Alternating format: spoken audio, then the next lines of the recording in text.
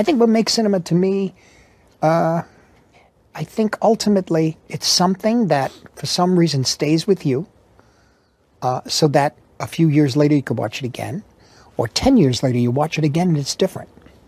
In other words, there's more to learn about yourself or about life. That's interesting. At first, you may find that I'm affected by this film. The camera work is amazing. The actors are terrific. Great editing and that sort of thing. But after a certain amount of time, after you get enough of that, like, for example, Shoot the Piano Player, Truffaut. I thought that was the best. But after a while, I realized it's Jules and Jim. It's got more depth. You can watch it repeatedly, and you can watch it different times in your life. And the film's the same. You change. Life and Death of Colonel Blimp. Pretty much the films of Hitchcock in terms of, like, as I say, Psycho, for example. I was there the third night, midnight show at the DeMille Theater. Really? Midnight show? Yeah. It was a circus. Talk about a theme ride. A theme park. This place was wild. The place was going crazy.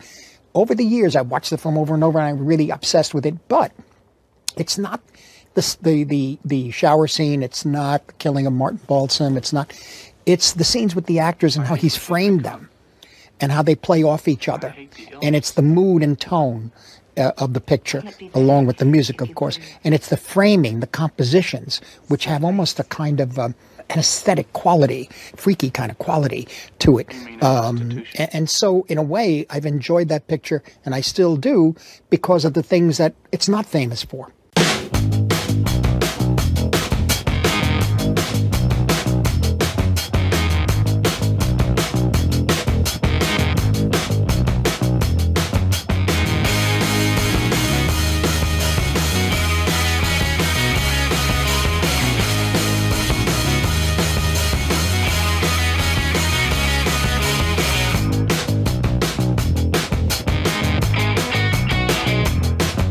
Welcome, everybody, to episode 126 of Not a Bomb Podcast.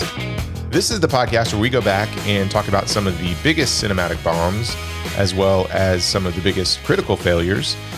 Brad, it's November.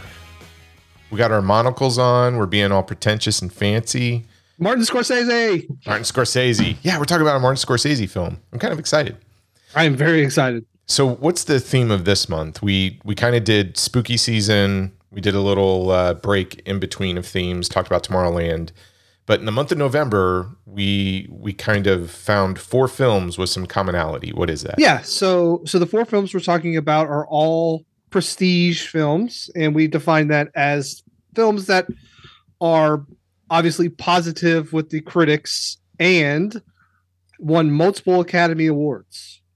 And the film we are talking about tonight is Hugo, which was nominated for 11 Academy Awards and won 5. It was the most nominated film of 2011. Yeah, so November's kind of special if you are big into theatrical releases. This is the month I think you start to see what you would consider sort of the Oscar push or Oscar contenders. Yes. Yep. Of course. Yep. So what'll happen is studios sometimes will release a film on limited release, maybe 800,000 screens. And between now and the end of the year, that'll go into rotation.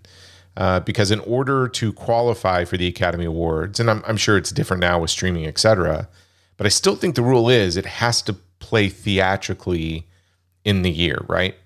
I believe you are correct. I'm not sure if they've changed that. I know some of the stuff that Netflix has wanted to be considered for, I think Roma, they actually had to play it in theaters for it to be considered. So I think that rule still holds. Okay. Yeah. So you will typically hear the term Oscar bait sometimes for films that will come out in the last couple of months of the year. So we just thought it would be fun. And just like the I guess the challenge of October, when we sat down to say, hey, let's try and find horror movie sequels that bombed, that was a pretty tough task. This one wasn't exactly easy either, because we tried to find movies that had multiple Academy Award wins and didn't bomb at the box office. And there's only a handful, right? Yeah. Usually when you're nominated, say for the film that we're doing tonight, 11 times, that gives the kind of the Oscar push, if you will, at the box office, and you kind of get a second run of box office totals. But for these, it just didn't happen. Or say for the film we're doing tonight, the budget was gigantic and it needed to make a whole bunch of money back. So yeah, it's a short list, so I don't know if we'll be able to do this say next year, but it was fun to kind of change our normal pacing, move away from some of the films we do. Yes, I think Highlander is a perfect movie, but Highlander is not a prestige film. You better give me that fucking Academy Award. I do have a question. I do have a question for you. And I kind of wanted to start here. So this whole month, we're going to be talking about films that critically rate very high, that didn't do well at the box office, but the thing that they have in common is the Academy Awards. So here's my question for you. Does the Academy Awards in 2022, or let's say 2023, because that's, they're right around the corner, right? So does the Academy Awards ceremony hold any weight for the film enthusiasts in 2023, especially after the infamous Oscar slap? I think it does. I don't know if the ceremony, I don't care about the ceremony. I do care about nominations. I do care about what films that they're the Academy is nominating, especially Best Picture. Like, I don't always agree with what wins Best Picture, but I do like to have that 10 of like, okay, here's the 10 films at least I want to see if I agree that these are the best 10 films of the year. Obviously, I never do. And then the actor ones and stuff like that. And I think some of the technical stuff is cool to see some of those guys get recognition. But the ceremony, I don't care for. I think it's way too long. It is cool to see, guys like, say, Brad Pitt or somebody get up there and give a speech. But those moments are too few and far between for me. Say for the director that we're talking about tonight, when Scorsese finally won his Oscar, like, that was a big moment for me as someone who loves his films. But those moments, again, are becoming fewer and fewer because I don't know if, like, our movie stars are dying out. I don't know if our directors are guys that you just kind of know by one name.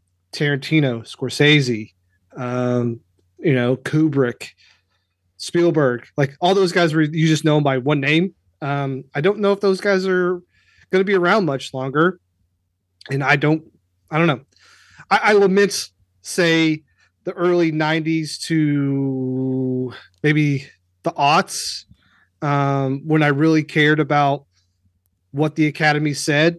But now I just see it as a bunch of old men that are out of touch. Okay. I mean, there was a time when I was super excited about the Academy Awards, to the point that you would have people over, sit down, watch the ceremony, etc. I think the internet has taken a little bit of the excitement away from that. So especially growing up, I mean, the Academy Awards and television specifically, events like this, even variety shows and special guest appearances, it was a way to kind of see the movie stars outside of their element, right? Mm-hmm. And sort of get a glimpse into them as people. And I also thought the Academy Awards really did a good job of highlighting films that maybe the average moviegoer didn't pay attention to or didn't see. But if somebody came out and said, hey, this thing is really good for its screenplay, or the direction here is fantastic, or this performance in this film will knock your socks off, then it would attract a few more people to the movie theaters. But I really think the internet, I think two things. The internet has taken some of the glamour away from the Oscars. Mm-hmm. And I think, well, and film criticism in itself. I'm sure you're not as old as I am, but there was a time when, you found out all about movies from books, magazines, little snippets on television. It wasn't as accessible as it was on the internet, right? And the Academy Awards was one of those channels where you could get that. So I I just think it's lost some of its glamour and I don't know, its mystique. The other thing is I really do think the Oscar slap specifically highlights a problem with the Academy Awards, and it really rings true sort of the hollowness and the pomp and circumstance and the shallowness of these creatives and entertainers. I mean, the Oscar slap in and of itself, I think years will go by, and from a pop culture study and perspective, people will look at that and kind of go, wow, that's a really interesting take on society and how that played out and where people fell on the side of Chris Rock or Will Smith and who agreed with who. I think it's a really interesting social study of how that played out. But more than anything, I think it does highlight how, I don't know, shallow and I'm trying to find the right word for it, like inauthentic and just how I don't know, that industry, it baffles me that they can be so concerned with social messaging and so concerned with all of these topics and everything else. But those things in and of itself and being able to hold yourself in such a way in public, it doesn't pertain to them and there's no consequences for what they do. Yeah. And in 5 to 10 years, maybe Will Smith is back to being an actor and we all have moved on and don't talk about it anymore. I hope not. Yeah, but if you and I assaulted somebody in public, we wouldn't be able to get out from under it that easy. No.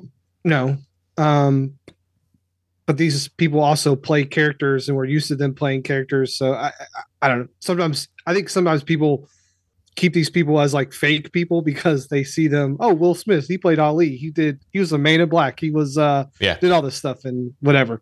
I mean, the slap didn't bother me as much as say like Crash winning at the what was it, 2006 Academy Awards? Yeah. It doesn't bother me. I actually find it just extremely interesting because I do think it is just an interesting reflection of how divided society is. And just to continue even today, read all the entire fallout of what happened and how people talk about it and how to treat it. I guess if anything, it does kind of reflect on people. I don't know. It's just a different time period. And 2022 is a crazy year in and of itself. And so I guess you really shouldn't be surprised for an incident like that to happen.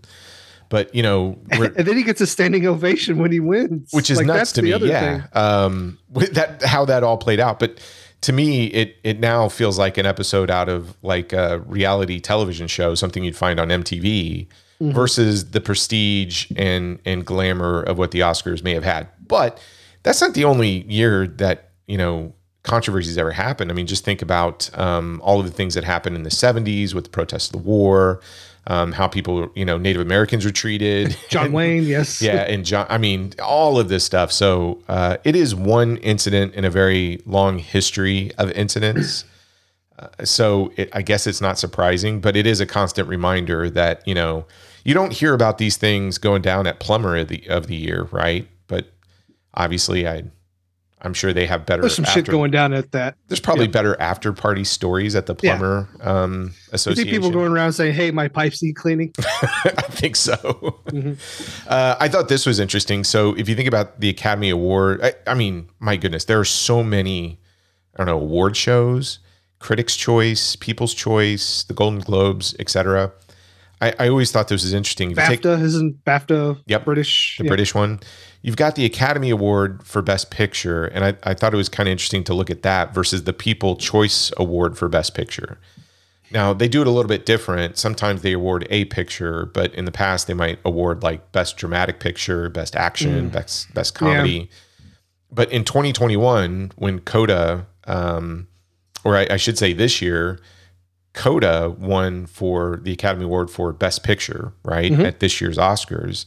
The People's Choice Award for Best Picture went to Black Widow. So there you go, because, you know, the audience is voting. Yeah. If you remember when The Shape of Water won that year, Avengers Infinity War won the People's Choice Award. Lord of the Rings, The Return of the King, very popular franchise, very popular film. It did win in the People's Choice Award the favorite dramatic film, but also Pirates of the Caribbean, The Curse of the Black Pearl won as well. Okay. And I looked this one up because I thought you would like it, Brad. So probably 1990, which is the year that gives you fits. Dances with Wolves, rightly so, won the Academy Award for Best Picture. And do you know what the People's Choice Award for Best Dramatic Film was? I mean, I was going to say Goodfellas, but I don't think it was it. So what was it? Ghost, the Patrick Swayze, Demi Moore. It didn't. Whoopi Goldberg did win an Academy Award for Best Supporting Actress on that? Yeah, she won for Best Supporting that year. Okay. Yeah, there you go.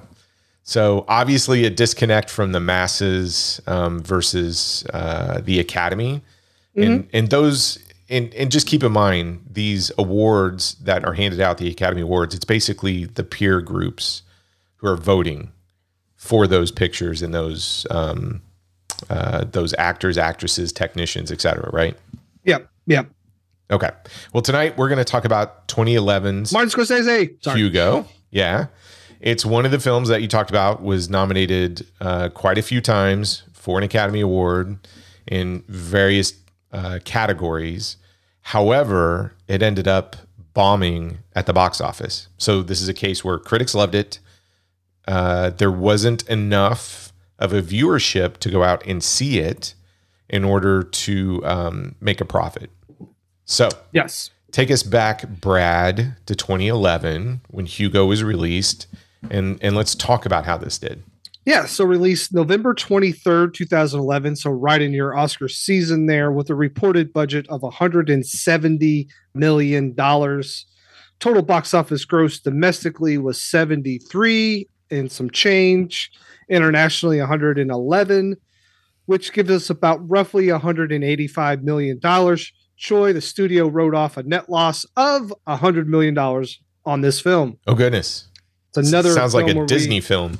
Yeah, where we're talking about triple-digit losses. Jeez. Boy, wouldn't it be nice? Wouldn't it be nice? I would love to just write off $100 million and be able to go and do whatever it is I want to do. Another movie. Yeah.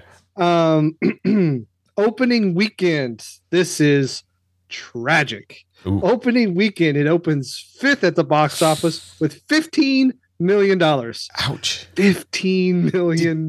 Did you see this opening weekend? I did. I did. Me too. I saw this the Black Friday. Okay. I remember exactly. I was home, went to go see it, like 12 o'clock. So it gets beat out by, this is why we cannot have nice things. The Twilight Saga, Breaking Dawn, Part 1. Jesus. Made $61 million that weekend. The Muppets, which isn't bad. That's a good one. Happy Feet 2, Arthur Christmas, and then Hugo. And then there's Jack and Jill, Immortals, Puss in Boots, Tower Heist, The Descendants.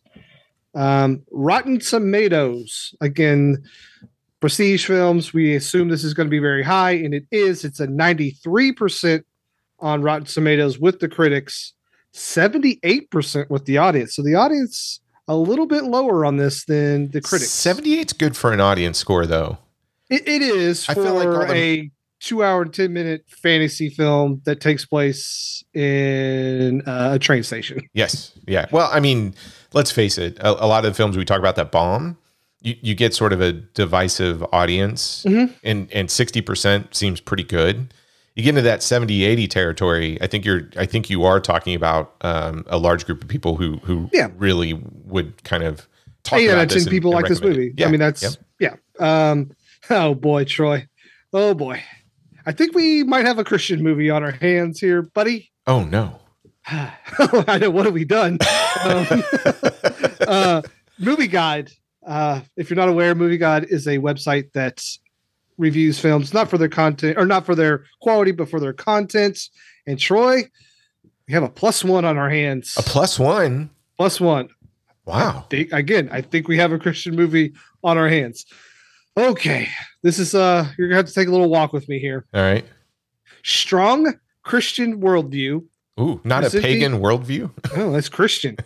Presenting the teleological intellectual design argument in an imaginative story where requests for prayer, crucifixes above the bed of George Méliès, as well as prominent crosses, statues of angels, monks, and bishops, battles between heaven and hell. What? And Hugo, whoa. Hold on, time out. There was a battle between heaven and hell. I must have fallen asleep or something because I don't remember heaven and hell battling in this movie. And Hugo discerns that everything is designed with a purpose, so each person must be designed with a purpose. And so you need to find your purpose in the design world with very strong moral elements, extolling kindness, finding one's purpose and gifts in life, forgiveness, and honoring the past. Yet God is implicit and not illicit. God damn. And there are pagan stories of I like how you read the sentence, God is implicit and not illicit, and then you cuss right after that. I know, but these Méliès movies such as Greek and Middle Eastern mythology, no foul language. Violence includes boy runs away from train station guard who runs into people as he chases the boy, True. Causing bodily harm. The guards chases boy. 2 slightly scary dream sequences. A runaway train crashes into a train station in one dream sequence. 2 characters. That's where I got. Boy is twice threatened with being run over by a train, and a fireball is seen approaching one man. And it's said he had died from this. A body is found in the river, but nothing gruesome shown. And light comical violence in the film shown. And during filming of movie scenes, no sex. I'm telling you, this website needs somebody to work on the grammar. Dude, trust me. Every time I try to read it, I'm like, no sex, but young teenagers hold hands, and girl gives boy a kiss on the cheek. No nudity. Protagonist's uncle shows up drunk after boy's father dies, and his drunkenness is mentioned later. Brief smoking, and boy steals mechanical parts from a shop owner, but owner makes him works to pay off his crimes after he's caught. Orphan boy abandoned by his only relative. Keeps it that a secret out of fear of being sent to an orphanage and steals food to survive. Guard threatens children with sending them to an orphanage. Guard exaggerates crimes of an orphan when he is on the phone, lying, and some brief discussion about whether a minor character's pregnant wife is carrying his baby. Yep. But +1, Troy. It's a running joke because it's +1 because it's strong Christian worldview. Okay. No pagan worldviews, right? No pagan worldviews. So it's +1. Films you could have seen November of 2011. We have films such as Tower Heist, a very Harold and Kumar 3D Christmas. Shout out to Jose. I'm sure he loves that because it's in 3D. Well, J. Edgar. And it's good. Huh? It is. It's funny. Yes. J. Edgar, Arthur Christmas, Immortals, Jack and Jill, Melancholia, The Descendants, Happy Feet 2, and Twilight Saga Breaking Dawn Part 1, making $828 million. Almost $1 billion. Almost $1 billion. Again, that's why we cannot have nice things. Have you seen any of the Twilight films? I have not. Yeah. I think I saw the first one. I tapped out. That was it. Yeah. Yep. I'm sorry. Not for me. No, on to you, sir. Oh, okay. Well, hey, look, if we're going to talk about the people behind the camera and in front of the camera, we got to start with Martin Scorsese. Yeah, we do. So, Brad, I'm just going to ask you straight out. I'm not going to sit here and read through his filmography. I think if you love movies, you might have run across a Martin Scorsese film at some point in your life. And many, many times we have talked about him as a director and the year 1990 specifically. But the question I have for you, the thing I'm super curious about is, if you had to pick the top 3, and I'm not even going to ask you to rank them, just tell me what you consider the 3 best Martin Scorsese films. Now he's won Best Director. The Departed. Yep. For The Departed. Okay. But I'm really curious, if you had to pick the 3, if you said these are the 3 you have to watch of his, what would they be? Okay, I'm just going off the cuff. Okay. Taxi Driver, Raging Bull, Goodfellas. Oh, okay. All right. I'm going to go. Wolf of Wall Street, And The Departed are in there too, and so is no. Shutter Island. You got it. 3. Okay. That's it. Okay. Shutter Those Island. are my 3. Okay, that's up there. Not King of Comedy. I do like King of Comedy. I mean, Does he have a bad film? Let's see. I don't think so. What would you? No, I've liked everything that I've seen of his. And I think I've seen all of them because even the ones that Boxcar Bertha or whatever his suited film. Yeah, I mean, New York. New York. I like. Yeah. Here's my 3, which you're going to hear some of the same. It would be Raging Bull, 1980, right? Goodfellas, 1990 would be in there. And my 3rd one would be Hugo. That would make my top 3. Okay. All right, done. Episode over. Okay, it would. So you can already tell where I'm going to land on this one. But yeah, as a director, a creative, he's pretty unmatched, especially when you think about him as a producer. And I don't know if you ever saw this. I remember getting on, I think it was Laserdisc at one point, but there was this, documentary where Martin Scorsese was just kind of talking about the history of film and going through these different stages. I find that super fascinating. And if you ever want to get a taste of Martin Scorsese in terms of a film junkie, you gotta seek out that documentary. It's fantastic. Yeah, I love hearing amazing directors talk about film. I'm currently reading Tarantino's book, and just the way they speak about film and critically, it's at a whole other level. You're like, I don't know anything. These guys have forgotten more about film than I will ever know. It's amazing. Well, and even when he makes comments, I mean, let me ask you this. So he's come under fire recently for his comments about the Marvel films. Do you think they're valid? They are valid. I understand. I anytime you take a quote and then you take it out of context, it always sounds way worse than it really is. But I understand exactly what he's saying. And I also like Spielberg has come against these like stuff like this all the time where it hurts film. And I get it. These guys love cinema. They love people going to the theater. And I think that's eroding. And I hate it just as much as they do. Okay. I agree. I think if you read his interviews in full context, you'll actually see where he's coming from. And I do think that if you look at all of these superhero films and just the franchises, et cetera, it's, I don't know, it makes me really wish for even decades like the 90s. I mean, some people will say the 70s were probably the greatest decades of film ever, but I would even take the independent stuff of the 90s over even what we see today in terms of big blockbusters because they just feel empty. Yeah. I agree with that. We don't get as much of that middle tier anymore. Yeah. It's either big budget now or very independent.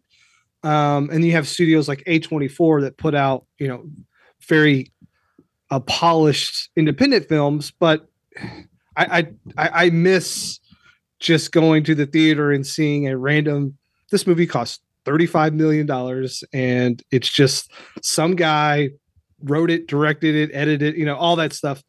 Yeah, because now it's big business and everything needs to make $1 billion and you're not going to make $1 billion on some of these movies. I always go back to that interview that came out probably about 2 or 3 months ago with Matt Damon. Yeah. When he talks about the DVD market, about DVD sales and how, you would make so much money on the back end that you could be a little bit more risky with what you were making. And now that risk is gone and everyone's so risk averse that you just can't miss. Even Disney feels it sometimes. We talked about it there for a while. I mean, they wrote off like 3 of the biggest films of all time. It was like $500 million. And there's obviously studios that can't do that. Yeah, man, it's film is weird. It is. We're in a weird place. I do miss that. I feel like but everything is also cyclical. So I think at some point in time it comes back. I look, the 60s, yes, was a great decade for films, but the 70s kicked its ass. Yeah. The 80s was good and had its moments. Then the 90s came around and like all these new directors come about. You know, your P.T. Andersons, your Quentin Tarantinos, your Kevin Smiths. But, you know, these guys that like change the way you think about film for my generation. And, you know, the 2000s brought on some stuff. And so maybe now we're just in a little bit of a lull. And I think here soon, maybe something changes and we get the next wave of filmmakers. I hope so. Do you think we'll ever see another Martin Scorsese? That's hard, man. It's like, will we ever see Akira Kurosawa? Like, probably not. I mean, it's like, will we ever see another Michael Jordan? Probably not. It's Scorsese's a once in a generation guy. So is probably not. Is he a once in a not even a lifetime? But think about, you had said at one point Akira Kurosawa for you was like the greatest director ever. Just by the breadth and just the longevity of what he. Yes. Scorsese's up there too. So if you look at the landscape of directors and just specific to Martin Scorsese, I think he gets pigeonholed sometimes as sort of like this. He's very good at making these poetic, angry, middle-aged white guy gangster dramas, which is unfair because you look at a movie like Hugo. Was it Kundun? Yep. Yep. There's some depth there across the board. But is there ever if you think about, is there ever a struggling white guy than Last Temptation of Christ? Oh yeah.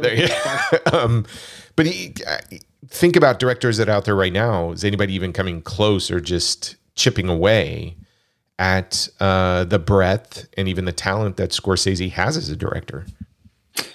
I don't think so. Okay. But I mean, you could argue Scorsese has the greatest film of the 70s, the greatest film of the 80s, and the greatest film of the 90s. You could. In terms of modern directors, you could easily make that claim, and I think you could support it. Yeah, of course. And I don't know if you ever have another director like that. And I mean, dude, he put out The Irishman in 2019. He's got another thing coming. His first films were the late 60s, I believe. I think Who's Knocking at Your Door is like 67. So he's going on almost like 60 years, man. Like, you just don't see guys like that anymore. Yeah, no, I agree. Well, let's talk about the screenplay. So this film was written by John Logan. It's based on the book entitled The Invention of Hugo Cabret by Brian Selznick. John Logan has a really interesting background. So when you look at his filmography, like one film just popped out in the 90s, 1999's Bats with Lou Diamond Phillips. Oh, God. Yeah, so he did that one. But listen to this, okay? Yeah, Gladiator in 2000. He's done a Star Trek movie, Star Trek Nemesis, 2002. Did a Tom Cruise movie, The Last Samurai, 2003. A couple of James Bond films, Skyfall and Spectre. Alien Covenant. And he's still writing screenplays today. He just had something come out this year for streaming service. They, Them came out in 2022. I think that's the Kevin Bacon thriller sort of horror film. Yeah, conversion camp film. Yeah. I mean, that is one heck of a resume in terms of screenplays. I mean, the guy's written some bangers. Yeah, I mean, he's worked with Martin Scorsese before. He did The Aviator. Yeah. So they've worked together before. Yeah. And what I thought was interesting too, if you go through, there's a lot of producers on here, but one producer's name sticks out, and this was his first producing credit. But we get none other than Johnny Depp as a producer on here. Yeah. Here's where the caliber of talent, I think, really takes off behind the camera. Let's talk about cinematography. Robert Richardson. Now, here's the thing. This guy, I'm just going to read this first list. Oscar nominee for Best Achievement in Cinematography. So these were the films he was nominated. He did not win. Once Upon a Time in Hollywood, The Hateful Eight, Django Unchained, Inglourious Bastards. Man, he's those are some heavy ones, right? Mr. Yep. Tarantino. Snow Falling on Cedars in 2000. Born on the 4th of July in 1990, and Platoon in 1986, right? Those are for films he did not win. He did. Now, here's the ones that he won. Okay, so Oscar winner for Best Achievement in Cinematography, Hugo in 2011, The Aviator in 2004, and JFK in 1991. Wow. That's a career, man. Yeah. So he hooks up with Tarantino, Oliver Stone, or Martin Scorsese. He's gonna take home some gold, right? Yeah, that's I think that says a lot about you if the caliber of director is, say what you will about Stone, but Tarantino, Scorsese, even Ben Affleck uses him sometimes. So I mean, those guys are tip top on the director list, and that they're picking you to shoot their film, it says a lot about you. More than what the Academy Awards are great, but show me the directors that want to work with you, and if they're the best of the best, that says everything you need to know. Yeah, and say what you will, all of those films are gorgeous to look at. Mm-hmm. Doesn't matter if you like them or not. I still would say they are just gorgeous to look at. Hateful Eight's not my favorite film, but goddamn, does it look amazing. Yeah, for a film that's supposed to be sort of a single room, the majority of it takes place in a single room. It looks fantastic. Yep. Show me better snow. True. Now, not done. We have the editor, Thelma Schoonmaker. Again, listen to this list. So these are the films that she was nominated, didn't win, for Best Achievement in Editing. Most recently, The Irishman in 2019, Hugo in 2011, Gangs of New York in 2002, Goodfellas in 1990, and Woodstock in 1970. Okay, so nominated, didn't win. Here's the list of movies that she won an Oscar for Best Achievement in Editing.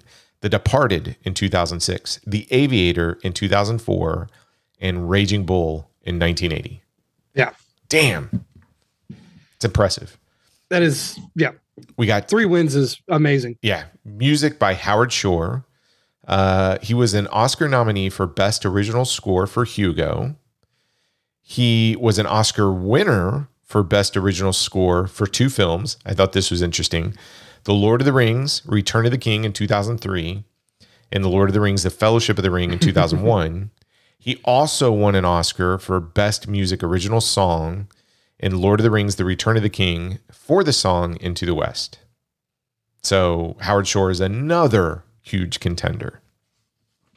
We've got like multiple Academy Award winners on, Scorsese's won 1.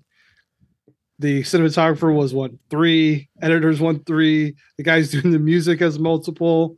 We're batting pretty high here. Yeah, they brought the A team to work on everything behind the camera.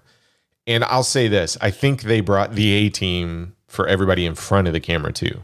I'm just going to put it out there. We're going to talk about some names here, and I think everybody is pretty fantastic. 1 for sure. Yes. We have, and I hope I say the first name correctly, Asa Butterfield as Hugo Cabret. Now, he got his start in a TV movie in 2006 called After Thomas.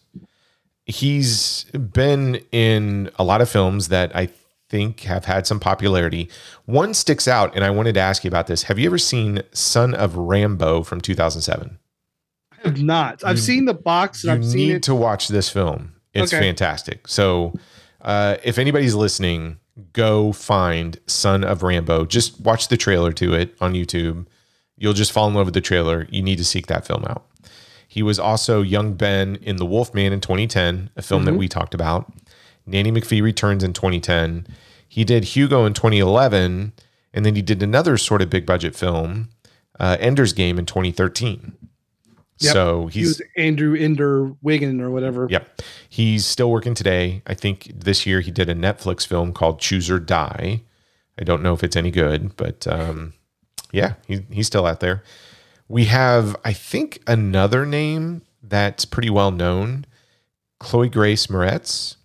She plays Isabel. Yeah, I think a lot of people know her from the Kick-Ass series as Hit Girl. What's interesting is when she had been working since 2004.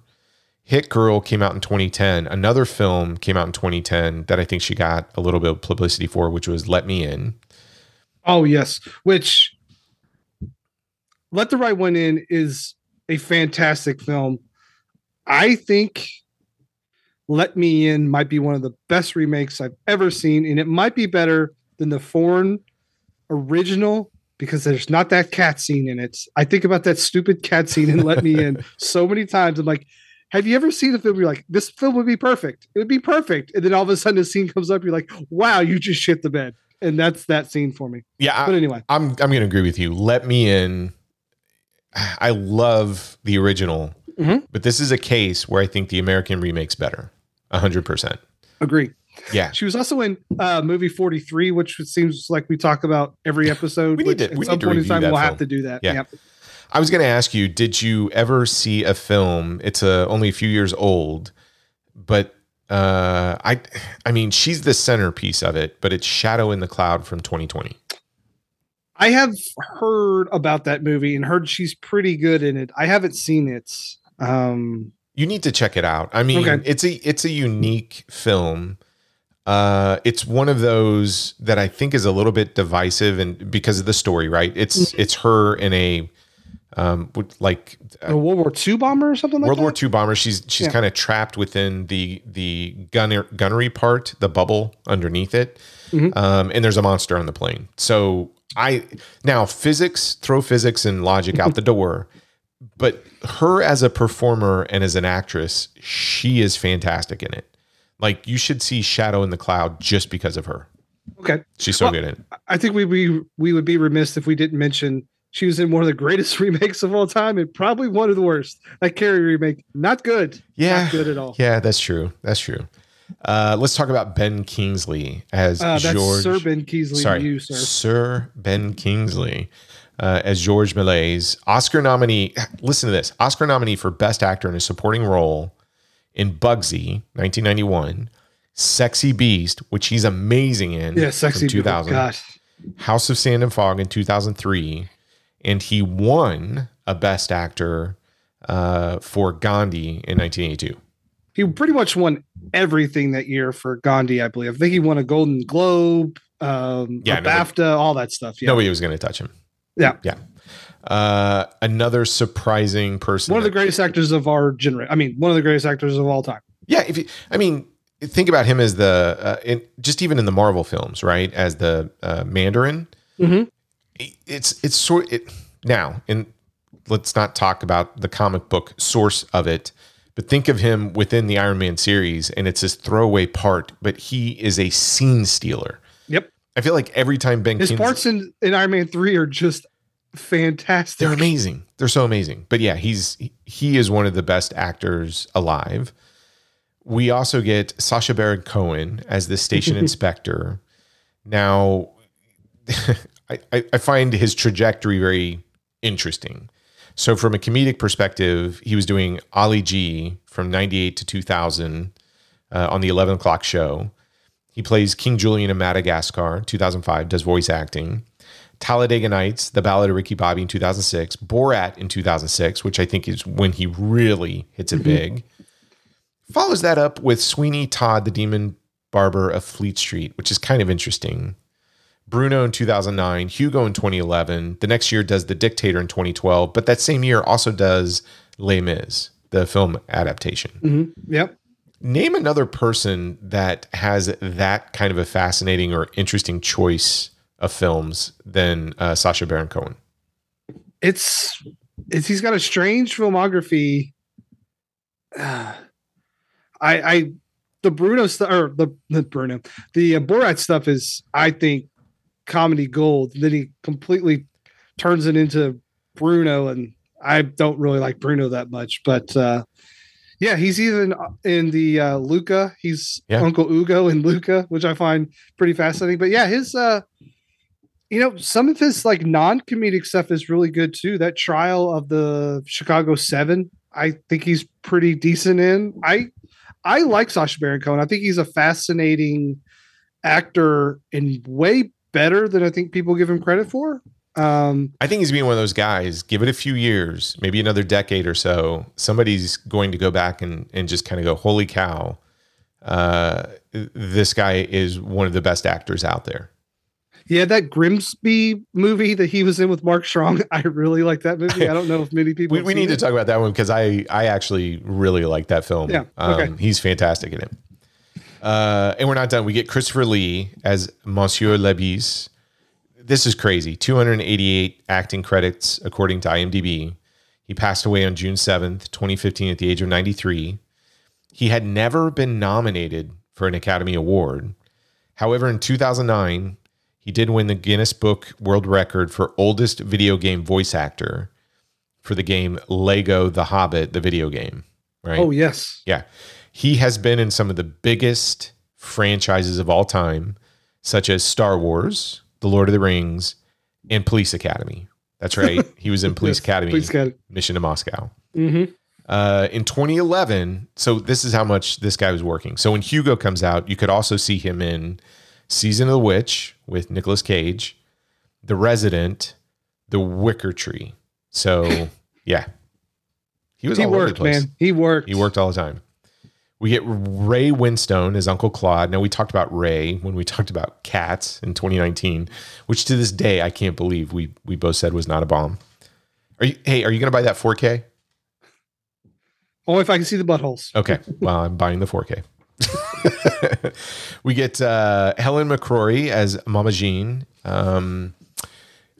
What's funny is in 2011, when she was doing Hugo, she was also reprising a role, Narcissa Malfoy, in Harry Potter and the Deathly Hallows Part 2.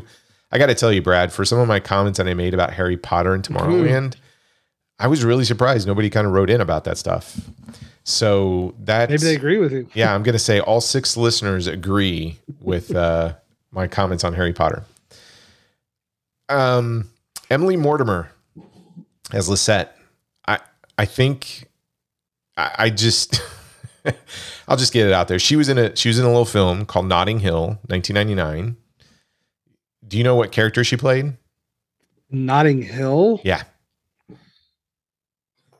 No? Okay. I don't remember. The name of her character was called Perfect Girl, and I think that pretty much summarizes Emily Mortimer. She's pretty awesome. Yes. Scream 3, I would assume you'd know her from there. The movie that made me recognize her or just kind of go, oh, wow, I really like Emily Mortimer was Formula 51. Do you remember this film? It was a Samuel L. Jackson. Yeah, Ronnie Yu film with Samuel L. Jackson. Love that one. And Match Point. I liked her in that one in 2005. You love Formula 41? I do love Formula 51. I think Meatloaf's in it too. I think so. I think you're right. Yeah. Yeah, we need to talk about that one. Also in that Trans-Siberian film, which is directed by Brad Anderson, so I just have to bring it up. Yes, I'm a big Emily Mortimer fan. I think her playing a character called Perfect Girl is not far off. Not far off. Lastly, the only other person I'm going to bring up is Jude Law as Hugo's father. Oscar nominee for Best Actor in a Leading Role for Cold Mountain. Oscar nominee for Best Actor in a Supporting Role for The Talented Mr. Ripley. We have talked about Jude Law when we talked about Sky Captain: The World of Tomorrow from 2004. Yep. I mean, I'm a fan of his. I don't know. I agree. Yeah, I like Jude a lot. His role in this one is more like a cameo, but sure, we'll say it is. And when he's on screen, you pay attention. Yeah. Production and development, pretty quiet on this one. GK Films acquired the screen rights to The Invention of Hugo Cabret shortly after the book was published in 2007. Initially, Chris Wedge was signed to direct the adaptation, and John Logan was contracted to write the screenplay. Now, obviously, Chris left. Martin Scorsese comes on. Hugo was originally budgeted at $100 million, but ran over with a final budget between 156 and 170, which is what you were talking about earlier. Yep. In February 2012, Graham King summed up his experience of producing Hugo with, quote, "Let's just say that it hasn't been an easy few months for me. There's been a lot of Ambien involved." Wow. Yeah. And of note, this was Martin Scorsese's first 3D film. Right?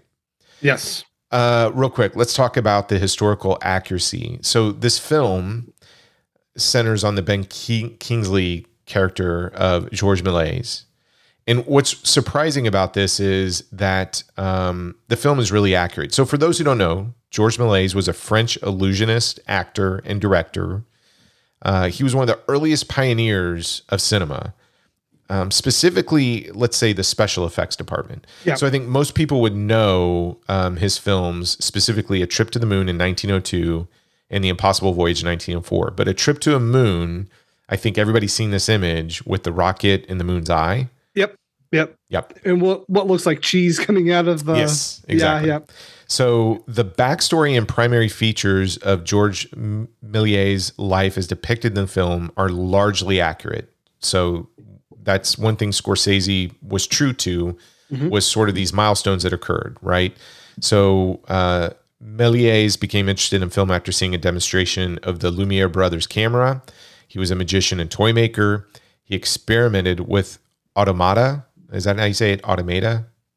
Yes, like automata. Automata. Okay. Yeah. He owned a theater, and he was forced into bankruptcy, and his film stock was reportedly melted down for its celluloid. And he eventually became a toy salesman at the Montparnasse station, and he was eventually awarded the Légion d'honneur medal after a period of terrible neglect. So all of that stuff is accurate. However, the film does not mention his two children, his brother Gaston, who worked with him during his filmmaking career, or his first wife, right? So the film really concentrates or shows Méliès married to Jeanne Dossi during their filmmaking period, which in reality, they did not marry until 1925. So it's not totally accurate. Yeah. But those are the little differences. So when this came out, it was nominated for 11 Oscars, I think. Yep. It did not win Best Picture. Do you remember what won Best Picture? 2011? Yeah. Okay, let me think. It's another movie about movies. Is it The Artist? It is The Artist. Oh, shit. You don't like The Artist? It's okay. I think Best Picture should have some sort of cultural relevance. I just don't know the last time people thought about The Artist. Well, that case could be made the last 10 years for the movies that the Academy Award has picked for Best Picture. Yeah. I mean, if you talk about who won Best Picture in 2022 Oscar ceremony, I don't think they're going to say Coda. They're going to say, well, that's the year that Will Smith slapped Chris Rock. Yeah, right? Yeah. Yeah, Hugo was kind of a big deal. It won an Oscar for art direction, cinematography. It won for sound editing, sound mixing, and best visual effects, right? Yep. The Artist won Best Picture. What I find interesting is Hugo had a bunch of nominations for the British Academy Film Awards, the Critics' Choice Awards, and in the Golden Globe Awards for the category for Best Director, Martin Scorsese did win Best Director. Yeah, which usually is an indicator that they'll win the Academy Award for Best Director, but he didn't. I believe it went to the guy who directed The Artist. Yeah, and I'll come out here and say that I actually love The Artist. It would be tough for me to pick the better film between The Artist and Hugo. That year, I think my favorite film that year was Moneyball, probably. So that would make sense. Yeah. Yeah. Okay. I don't know. That's a lot. I mean, this is an interesting film, has an interesting history. I'm really curious where you land on it. So how about we take a quick break and we come back and we share our thoughts on the film?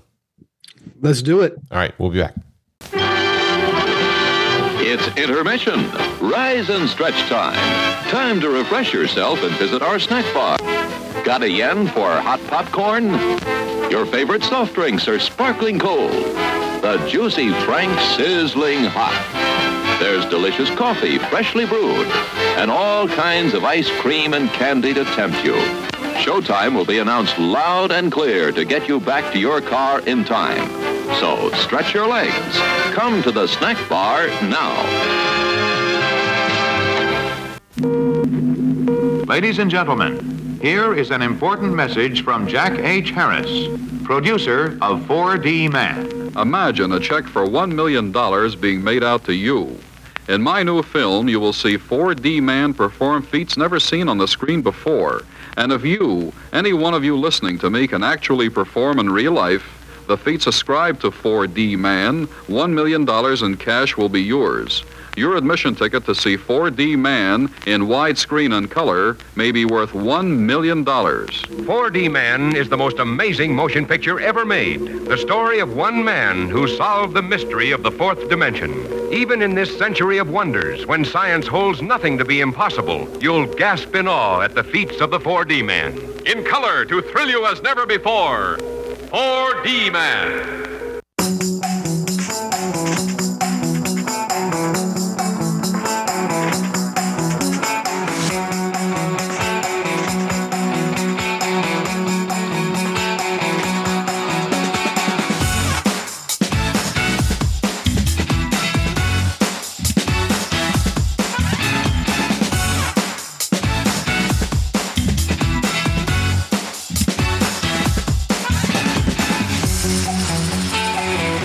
Okay, Brad, no guest, just you and me. It hasn't been. Man, we haven't had an episode with just you and me. We haven't had a date, just us, in a long time. I know. How are you doing, buddy? I'm good. Life treating you good? Yeah. All right. I'm usually, I don't know. We text like a lot during the day, like every day. I think you and I are texting all the time, and it's very hard for us not to talk about the film or even maybe the genre we're talking about. But I think we were pretty silent on this one. So yes. I'm curious because I know Scorsese is a favorite of yours. So I'm really curious where this film lands for you. So this is, how many times, is this your second time viewing it or did you watch it a few times? No, I've probably seen this 3 or 4 times. Okay. I'm really curious. Like, what do you think about Hugo in terms of where it fits within Martin Scorsese's filmography? Or what you think of it in just terms of its overall artistry?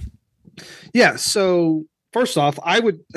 This is not like a slight on Hugo at all, but this is a top 10 like Martin Scorsese film, which you're like top 10. That's crazy. Just because like he has a long filmography and picking out 10 is crazy. So to be in Scorsese's top 10 is probably one of the best honors you can have.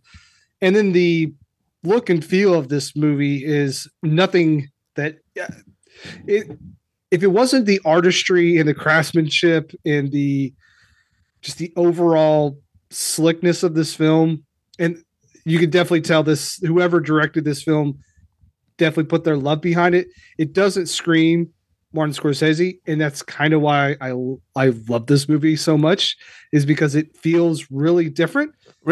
Really, you don't think it screams? So why do you think that? Just like visually, and there's but the characters aren't screaming the F word. Well, okay, okay. So it's different content, but that comment like strikes me odd because if you think about the tracking shot in Goodfellas that everybody gravitates to, yes, they do the train the opening train sequence in this film literally does that in this movie. Like, no, his flourishes are all there.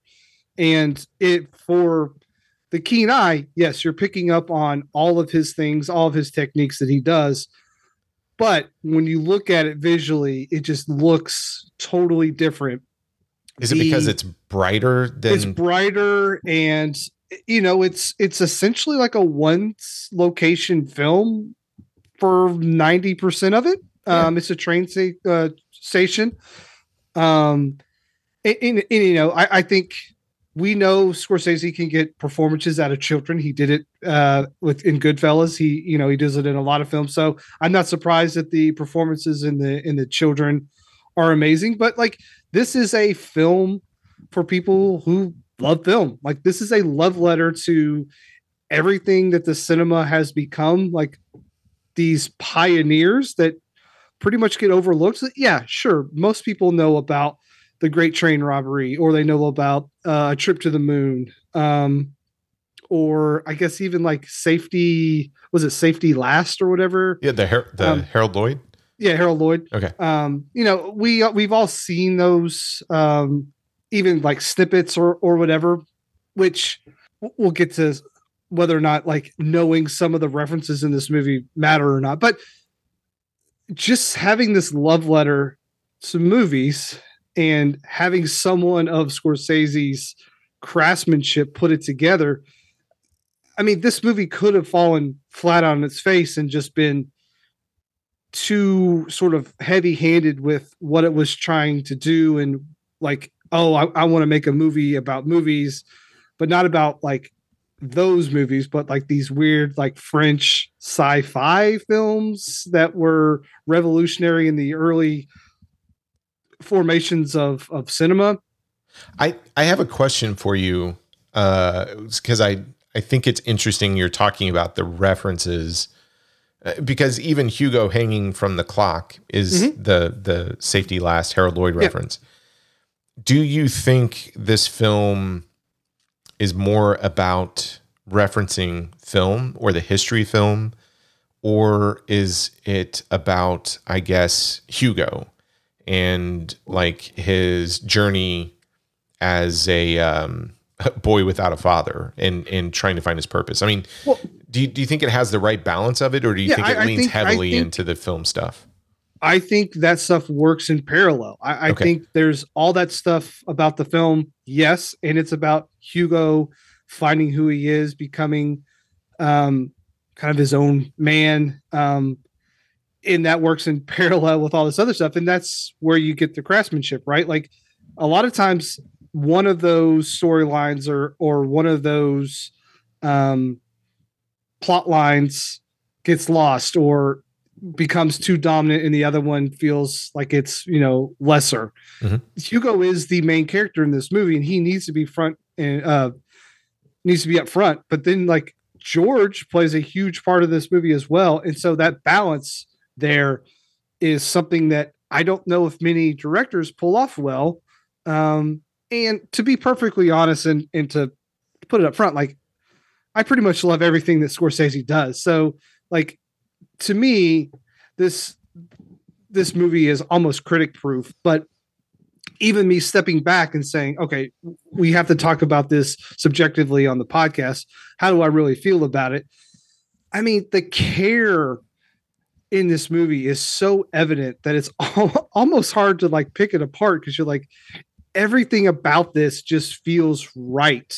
The automaton that they create, it's so intricate, and the setting, and even like the Sacha Baron Cohen character is such a like one-off sort of deal, but even he has a complete arc in this movie. And at the end of it, you're like, wow, I kind of like this guy at the very end. He becomes totally different than where he started at the beginning. So Hugo is having this effect on all these people he meets. And then you get to Ben Kingsley and you're like, holy shit, this performance is one of the greatest things I have ever seen in my entire life. There are two scenes in this movie where characters cry, and I almost was brought to tears myself. It was so powerful, so moving.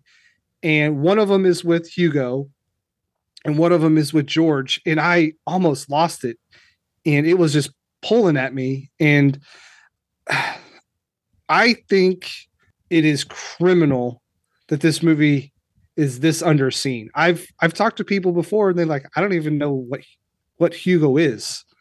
And I don't know if the name's a little weird. Hugo is such a, is it a Hugo Chavez movie? Whatever. Like, yeah, it doesn't do it any favors. And it makes me sad that something like this, because I think if someone sees something this well done and it's alluding to all these other films, that maybe they get a curiosity and start going back and looking at kind of the foundations of where we are now. I think it's important to know about film. Now, does it make watching The Departed any better because I know about Fairyland? No, it doesn't, but it's kind of cool to know about things, like, does knowing James Naismith make you love basketball even more? No, but it doesn't hurt. But did this film get you, I guess, excited about going back to like look at Georges Méliès? Absolutely. Okay. As soon as this was over, I watched A Trip to the Moon. Okay. So, and I also have to admit, my great grandfather was a watchmaker. So, seeing this stuff, like it just really, it touches me on the inside. So, It's got everything I love. A director just hitting it out of the park. A film about films, performances that are just insane. Like I have kind of boiled down my film enjoyment into like, I have to have something that just is pretty much like, give me the apex of something in a film and I'm going to like it. Performances in this are like, they're just so good. There's not a bad character in this movie. Ray Winstone comes in and is in Not for Long and kills it. Jude Law kills it.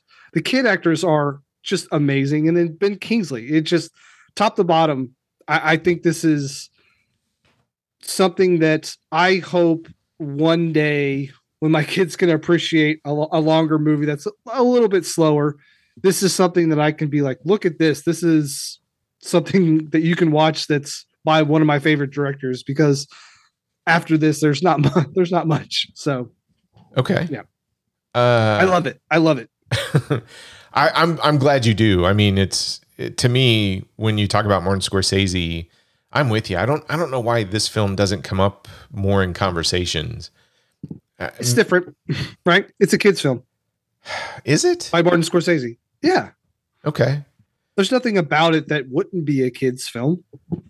No, it's like, it's deep and it's like got way more than your kid's film usually has going for it. But yeah, it's a family film. I don't know. When I think about family kids films, etc., there are elements of it with the Sacha Baron Cohen character, these little chase sequences that they do that have that kid film element.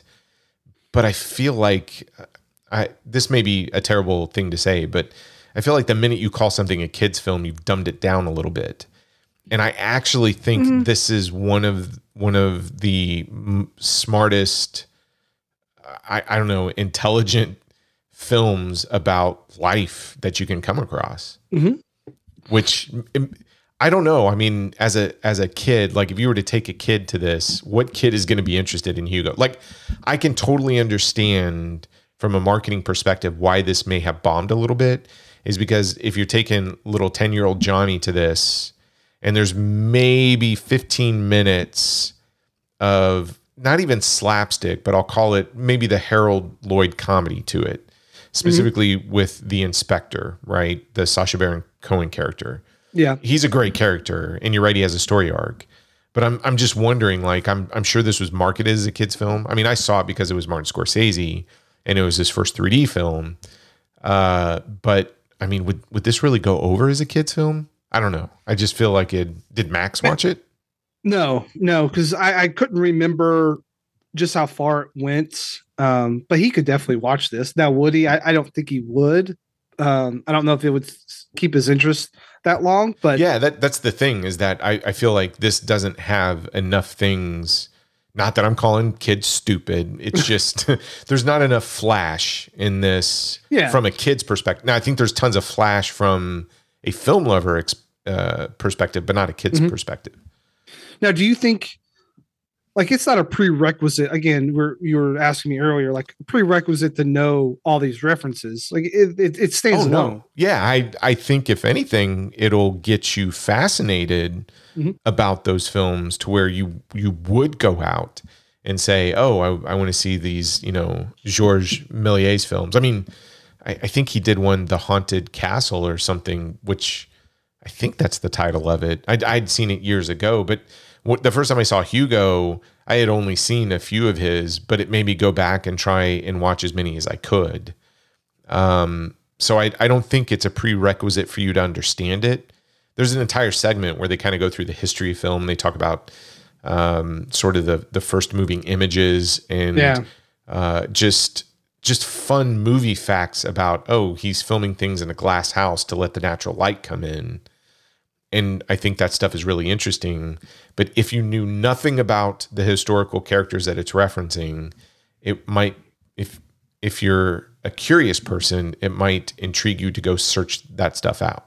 Yeah, I mean, those old films are fascinating to look at because, I mean, what they were putting on film with what they had is quite the feat, and I think they do a really good job in this film of kind of conveying all that.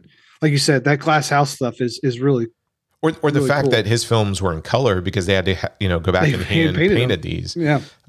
Which is all interesting little tidbits about cinema history that, again, I don't think it may actually be better that you don't know that stuff and you go to watch this, because that, I guess, again, gives you this, I don't know, it's just a constant enjoyment of learning new things when it comes to like the history of cinema.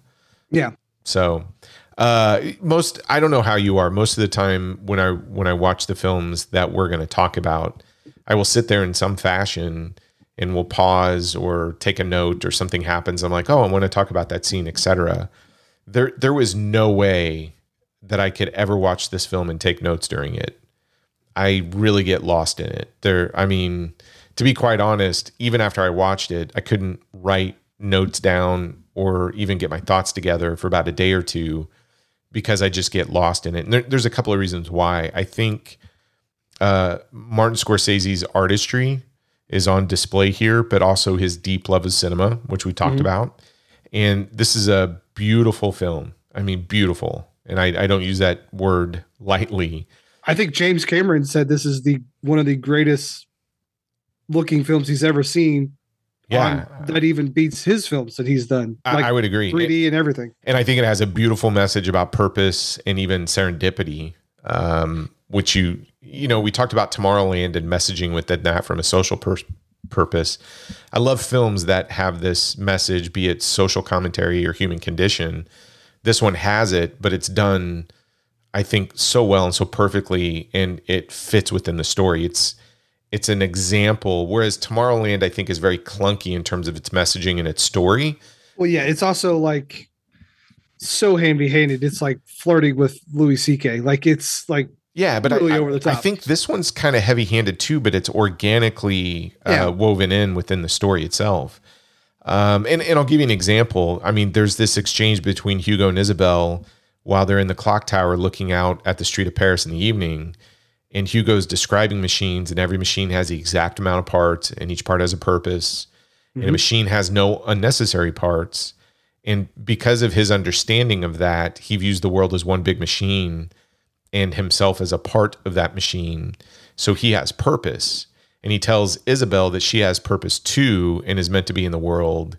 And to me, that's so heavy-handed, but it's a great example. I mean, I don't think, if you want to talk about serendipity, we didn't plan to kind of talk about Hugo after Tomorrowland in the sense of, well, let's take two films that have some very heavy-handed messaging and see how they handle it. I mean, we planned to talk Hugo after Tomorrowland, but it was just from a scheduling perspective. Yep. But to sit there and kind of come off of Tomorrowland, which has heavy-handed messaging, going to another movie that has heavy-handed messaging, and kind of go, okay, look how Brad Bird handles it versus Martin Scorsese. Yeah, and you it's go, night and day. Yeah, it is night and day. So, and that sequence just fits perfectly within the story. Its messaging comes through loud and clear. It makes you even tear up a little bit because it's speaking to you in such a way that it's very personable. And I'm sure that's what Brad Bird was trying to talk about. Whereas, I'm looking at it from the standpoint of going, okay, dude, I get your message, but I also see from your story and your plot, there's a little bit of fascism there. I don't think that's intended, but it could be interpreted. And that message gets a little muddied because the story doesn't do service to it, where the story does just the perfect service to what the messaging is. And that is true artistry. The other thing that this movie does for me is I grew up in leg braces, so I have Perthes disease. So I don't think we've ever talked about this on air, but it was for a big chunk of my childhood, to the point where I think it was around 7th, 8th grade or something. It was like, well, you don't have to wear these anymore because your hip's just not gonna, your right hip isn't gonna be cured. And at some point, you're not going to be walking. And I'm like, oh, okay. But it was basically a steel bar that was between my knees. And it was basically these things that ran up my thighs all the way to my lower back with another steel bar in my back. So when I walked it, I waddled and I had crutches. And anytime I see a film with somebody who has a leg brace, or it just gets to me, right? Because I lived that from my childhood. Yeah. So let me tell you how good Sacha Baron Cohen is as an actor. And again, I know looking at it from a viewer, having my experiences and maybe fine tuning into it, I always get a little emotional. I mean, say what you will about Forrest Gump, that whole leg brace scene, it gets to me. Even something, what was the one that Taron Egerton was in? Eddie the Eagle or something like that? Yeah, Eddie the Eagle. Yeah, that got to me big time too. But this one, there's a sequence where Sacha Baron Cohen is trying. I think I know what you're going to say. Is trying to approach the girl of his dreams, Emily, right? Which makes total sense. And he's walking towards her, and his leg brace makes a noise. It squeaks. Yep. It squeaks, and he becomes incredibly self-conscious, and it's very subtle, and it's very accurate, and you get wrapped up in this world that he's feeling. And you start to feel normal. I mean, he conveys that in his face and his expressions until the brace his leg brace reminds him that he's different and he's not a whole person. And his expression nails that. I can't tell you how many times I felt that as a kid. Yeah. Even I remember specifically wanting to talk to a girl in 5th grade and walking up to her. And next thing you know, my little bars between my legs are squeaking and she turns to look at me. And I get this look of disgust, and you just walk away from it. And that sequence where Sacha Baron Cohen does Troy, God, you're gonna get me here. Well, no, I mean hey, dude, wouldn't trade any of that time, for anything. That's who you are today. Yep, it is exactly. But what's amazing is he nails it. He totally nails it, and he manages to bring this tenderness and intimacy to this character. And humor, that whole, I don't even know if you call it a subplot, but he's talking to the police officer, and the police officer's wife has left and she's pregnant.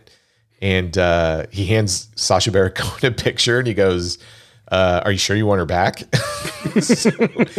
But for him to transition from... Well, then he asked her, like, when was the last time they had relations? Yeah. And he goes, yeah, you're definitely the father. It's like, yeah. But to me, he steals every scene that he's in because he goes back and forth from intimidation to intimacy to humor, and he does it so effortlessly and as good. Well, then there's the intense side of him as well. Yeah, it is. When he grabs kids, and not that when you were in leg braces, you fought against the world, but you kind of sympathize with the guy. You're like, look, you were, I guess. He's an orphan. He goes through this whole thing of like, hey, you're going to go in an orphan too. You're going to learn what I learned. And then he has this tragedy that happens in the war. Yep. I mean, he's a really broken character. And what's amazing about Scorsese is he takes a side character and gives it this entire story arc.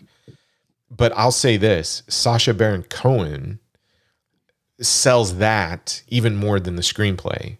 I think if it had been anybody else, it would have been an interesting little sidebar. Yeah. But if you were to tell me like who is the best actor out of this, I would say it's a tie between Ben Kingsley and Sacha Baron Cohen, and that is the craziest thing. Okay, I don't know if I'll go that far. I'm going that far. I'm going to say Sacha Baron Cohen gives Ben Kingsley a run for his money. Okay. That is a statement by Troy. Go ahead. I'm the one that takes the hyperbole, I guess, and runs with it. Mr. Hyperbolic over here, yes. Yeah, sure. But no, I mean, as good as Ben Kingsley is, just think about that journey you go on with that station inspector and all the things that you learn about him and how well he goes back and forth to it. And again, the tenderness to him being sort of the scary villain with his Doberman. just all the way to these comedic elements and beats. He's fantastic. Well, he has a line. I didn't write it down, but he kind of is explaining like, oh, I was wounded in the war or something like that. And he's talking to that woman, and then she's like, she's not like Brad. What? It's not a woman. It's Emily. Emily. Sorry. Okay. The perfect woman, right? The perfect woman. It's the perfect girl. It's perfect Emily girl. Mortimer. Yes. Yeah. But he's talking to Emily, and just her sympathizing with him in those moments they have together. At the end, it all pays off, and even like the new leg brace that he gets from Hugo, it's like this new improved, and it doesn't squeak and all that stuff. And his arc is something that I did not see coming originally when I saw this. And it's like all these people kind of fit together and make everything work. It's like, yes, like a watch, all these gears and stuff turning, and all the characters in this turning together, making everything go, all of it works. Yeah, I agree. I mean, as many times as I've seen this, I think that's the character I pay more and more attention to between him and Ben Kingsley's character. I mean, Hugo brings it all together, and I love all these little moments. I mean, the first, 5-10 minutes is about 10 minutes before you get the title card. Mm-hmm. Feels you get late title card in this movie, which I like. And that whole sequence just is cinematic gold, in my opinion. I mean, there is a reason why this one won an Academy Award for Best Cinematography. The film is breathtaking. The camera shots are brilliant. It really, there are chunks of this film that become a silent film, and you get this amazing cinematography coupled with these just amazing performances. And not only does the film give you, exposition about the history of film, but it's showing you the power of the early stages of film and how the moving images can tell a story and how it can show you something versus tell you something. Yeah. And it also can show you, like, at the beginning, like, people were afraid of the moving pictures. They were very astute to bring up the fact that there was the very first sort of movie, quote unquote, was the train coming towards the camera, and people freaking out at that. And then by the end of it, you can see like, oh, people were adapting to the medium to where they could go to the moon, and they could go to fairyland, and they could go rob a train and all this stuff. And just how people can adapt to the differences from where we were to where we were going. It's very interesting to like put that in there and to show, God, people were afraid of just a train coming towards them. And then by the end of it, here we are in all these different places. Well, I what's funny is I think Hugo does something that's kind of cool. Is it really speaks to the importance of film. Mm-hmm. I mean, say what you will about half of the films that we like Miami Connection. I mean, you can't sit there and say Miami Connection just changed people's lives. I just don't think it did. However, it as a film sort of makes you escape the normal world, and as a collective, as an audience, takes you to a place where you can find this enjoyment out of it, right? Mm-hmm. And Hugo really highlights that. So as a film, I think it does that with you being involved in the story. But in terms of it addressing what film can do and sort of it being, film is the factory of dreams, it really highlights that element that all of the ninja films that you and I like. I mean, that's the great thing about movies. It collectively brings you together. So yeah. Also, I was thinking about it when watching it this time. I was like, this movie is pandering to the Academy so much. Like, I've never watched a movie that was more like, we want to be nominated for 11 Academy Awards because we love movies. And rightfully it was, and it should have been. But so is the artist. Yeah, you could see like was Scorsese out to pander to the Academy? No, but the end product is very like, this is a film for your stuffy white guy who loves movies. So, well, okay. I kid a little bit, but it is very like pandering to that crowd. Okay, maybe. maybe, but I think you're right. No, that's like, I am not taking away any of the credit of this film, but there's no wonder that it was nominated for 11 Academy Awards, because it's very of that ilk. It is very Oscar baity, but I will say, I'll give you this. In hindsight, Hugo is a better film than The Artist, because I think it is trying to talk to that human condition a little bit more. You know, say what you will about Movie Guide and its Christian themes. I don't know if it's necessarily a Christian theme, but it is talking about purpose. I mean, you could say this film is very Buddhist in nature. It's probably more Buddhist than Christian, but don't tell them that. Yeah, I think it has this universal dialogue about purpose in the human condition that The Artist doesn't tackle. And so if you were to kind of go back and say, well, if we were going to do a do-over the Academy Awards, I mean, don't get me wrong, I like Moneyball. Hugo's a better film than Moneyball. I think Hugo's a better film than The Artist, and in hindsight, this probably should have won. Yeah. Could you imagine that if Scorsese would have won for Hugo? Like, doesn't win for Raging Bull, doesn't win for Goodfellas, finally wins for The Departed, doesn't win for Wolf of Wall Street, then again wins for Hugo. That would have been something, man. Well, and as much as I love The Departed, I think this is a better film than The Departed. Yeah, it's up there. Yeah. Okay.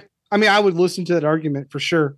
Yeah. I think what happens with Scorsese is people get so accustomed to the darkness that he has told in that story, in the stories like Raging Bull, et cetera. And don't get me wrong, he's a mastercraft at talking, at just kind of living in that part of the human condition, right?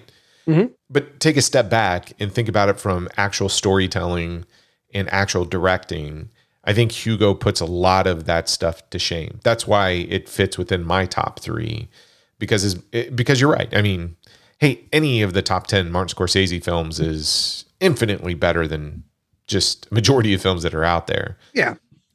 But I think if you take a step back, his 10th best film is probably 95% of director's best film. Yeah, no. I think that's fair. But if you take a step back and actually look at Hugo and weigh it against the technical merits, the storytelling, the messaging, the character development, what is going on in the narrative, I think it's even, again, it's better than what a lot of people would consider Scorsese's best stuff.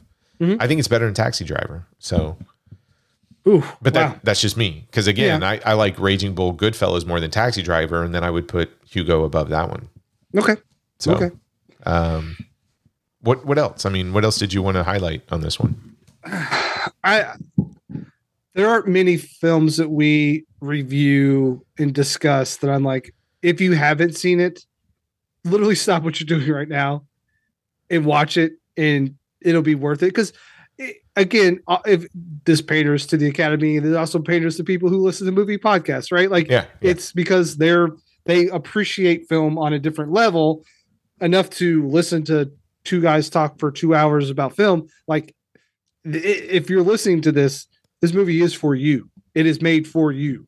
And then if you get curious on the films it references, like, go ahead and jump on that ship as well. Yeah, man, it's such a delight seeing this movie again, because it had been a little while, and it had probably been 5 or 6 years since the last time I saw it. And when I turned it on this time, it was just such a delight, and it flew by, and I immediately was wanting to see Ben Kingsley at the end and get his moment. When he gets that ovation at the end, again, there's these just moments that are just so powerful, and Kingsley sells it. And I tear up like several times during this film. I mean, it gets to me, but I agree with you 100%. I think it's crazy because I remember this is coming out when 3D films are playing pretty heavy in the cinemas. And this is one of the best 3D films I've ever seen. I mean, Scorsese knows how to use that technology. It's fantastic, especially the scenes in that clock tower. I had wished I was watching it on 3D again, but more importantly, it's one of the few films that I'm sitting there, I'm looking at this, I'm like, why? I mean, on the East Coast, we've got three theaters that play older films on the big screen. So we've got the AFI, the Senator, and then we also have the Parkway. And they're known for going back, and they'll show Goodfellas and stuff like that. But I'm sitting there going, why are they not showing Hugo? Because I fell in love with this movie seeing it on the big screen. I think it's great if you can see it on a home projector, 75, 85 inch screen. I think it would be a travesty if you had to watch this on like a small 20-inch tube or something like that. But I would love for this thing to get like another theatrical run in 3D because I think it's that good. Yeah, unfortunately, I only saw it once in the 3D. And I kind of have forgotten a lot of the aspects of the 3D. But yeah, I mean, I'm kind of surprised like someone like Criterion hasn't picked this up either. Yeah, for like their 4K point. release, because I would love to see this in like the highest of resolutions, because again, I think that would really make it pop as well. No, that's a good point. Criterion needs to get on this one for a 4K release because it's gorgeous. Mm-hmm. Mm-hmm. And I would love to see all the special features that they probably captured behind the scenes too. I would love Scorsese just to sit down and do like a history of film as it relates to Hugo and just do a segment on that. Yeah, that'd be worth the price of admission for real. No, I agree. Well, let's get to the question then. So I'm going to ask you real quick. We just got done showing a lot of love to 2011's Hugo. So, but you know, we're men of tradition, so we got to ask the question: is Hugo a bomb? It is not. We are 126 episodes in, and this is one of the best films we've done in the time frame. So, yeah, I agree 100%. It's not a bomb. Honestly, this is the film I didn't expect from Scorsese when it came out. I absolutely fall in love with it every time I see it. The film is the best example of blending childlike fantasy with adult yearning. And I think that's really hard. If you were to take those two kind of tones and put them in the same film, I don't think it can be done unless it's somebody like Martin Scorsese does it. I honestly didn't know Scorsese had this kind of film in him, to be quite honest. And if you ever thought Scorsese's best films were about the grime and violence of the human condition, this movie will prove to you that like his tenderness and his intimate and positive sides can reach those same heights as something like Goodfellas, Raging Bull, or Taxi Driver. Yep, that's well put. Yeah, for sure. I got a little bit of listener feedback, Brad. You want to hear it? Oh, yes. Yeah, we actually had a busy week. But there was one thing that popped out that I thought was kind of interesting. I wanted to share it with you because it came with a question. And it's from our good friend and listener, Ben. It says, just wanted to shout out to you guys that I've been loving the podcast. Admittedly, October is my favorite month to listen to podcasts, and your picks were some of the best around. I am sure doing a weekly show is difficult, so I thought it would be appropriate to express my gratitude for your hard work. Seriously, I can't wait to hear your thoughts on the November films. Wow.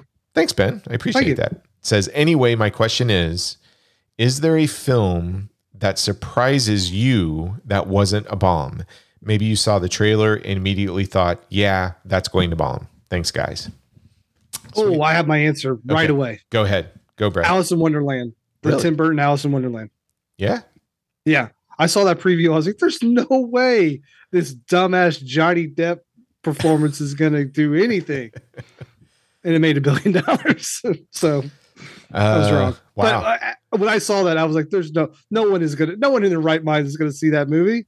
Alice in Wonderland is a great Walt Disney cartoon. Why do we need this?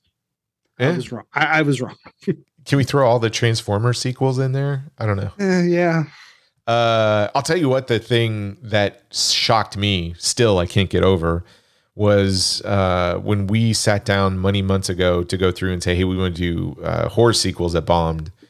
And we couldn't, it was like hard to find. And the series that blew me away was pretty much all the Friday the 13th movies made money, which shocked me. But there's one film from my childhood that for whatever reason I had thought had totally bombed. And I would say childhood, it's probably my teenage years.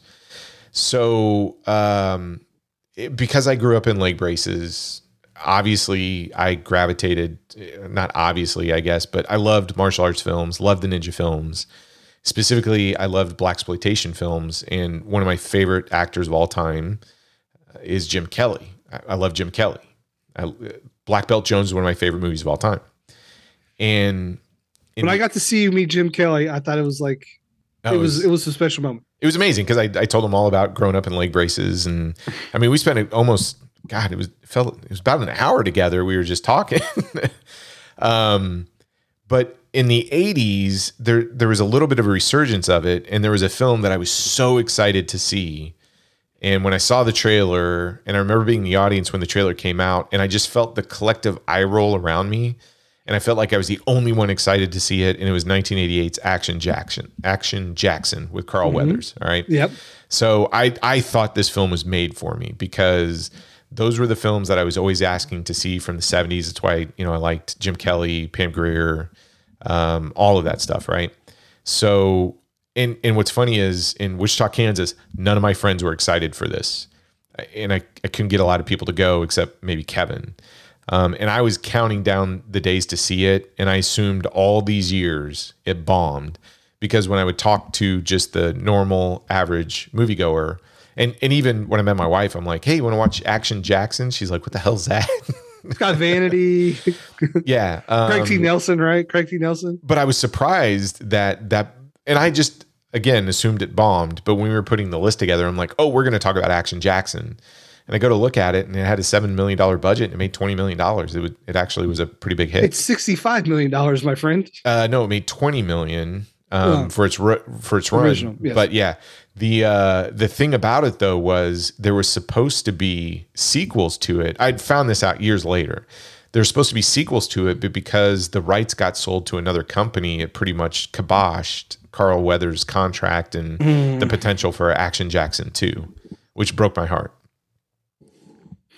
Sergeant Jericho Jackson. Yeah, but that was a film that for the longest time, because even in college, I would show people this film and they're like, I've never heard of this before. And I'm like, oh my God, this is like one of my favorite 80s films.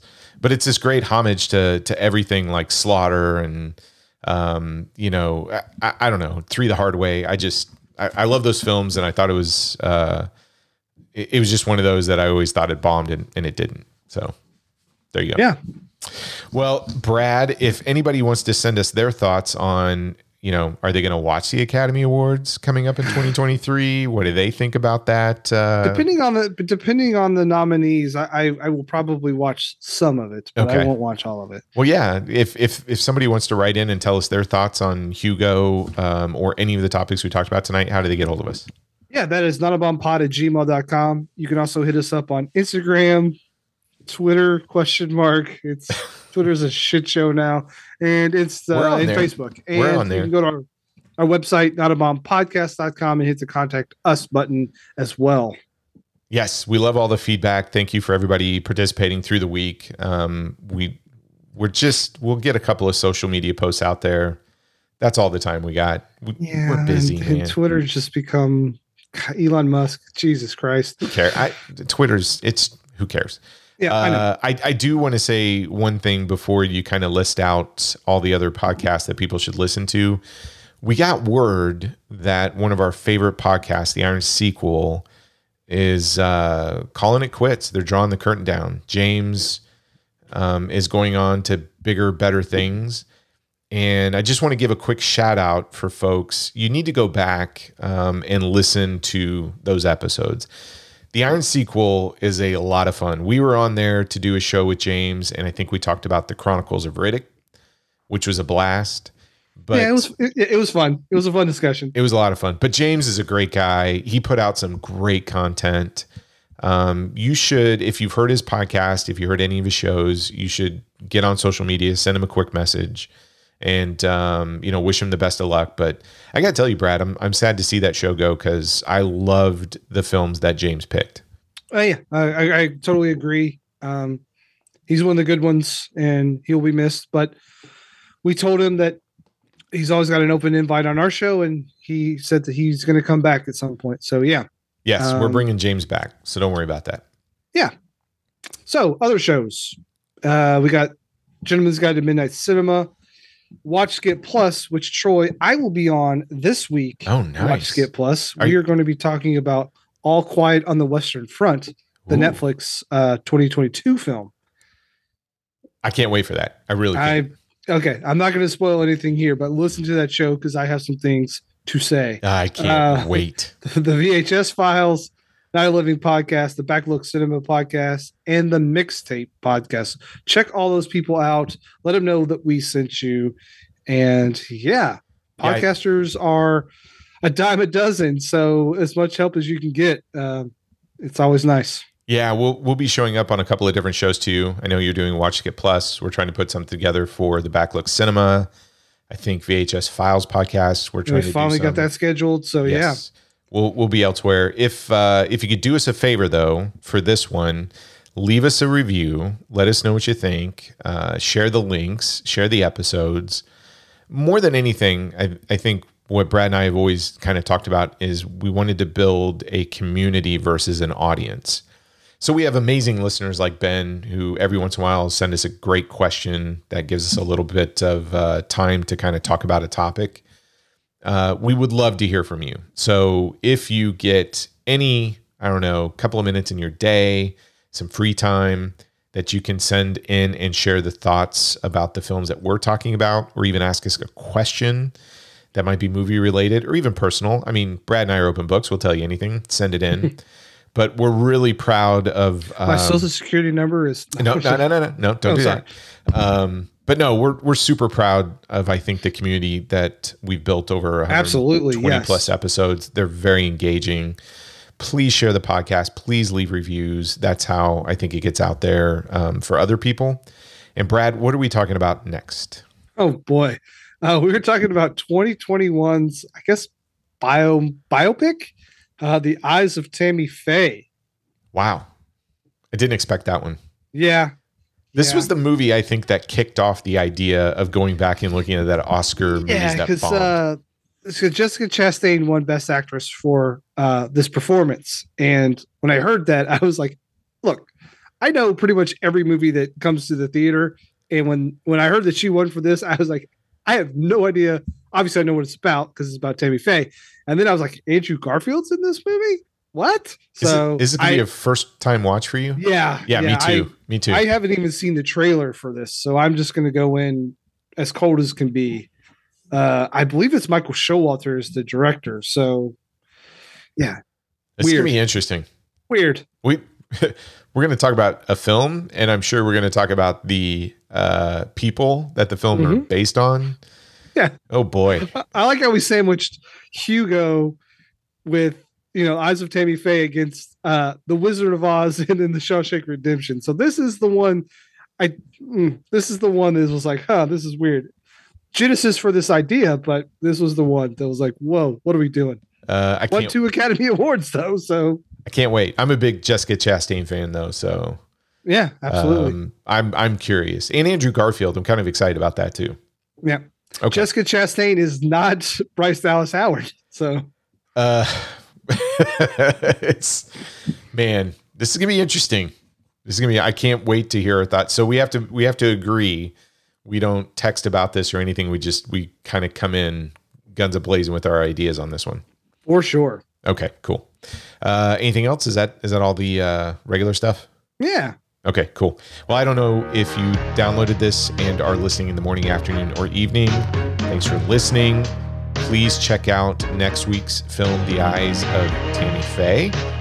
It should be an interesting discussion. I'm assuming the movie's good. It won an Academy Award, a couple of them. So we'll find out. We'll come back and report back. And if you're playing along, you can agree or disagree with us, right? That's how it works. Okay, so we'll check you then. See you later. Don't lose your head.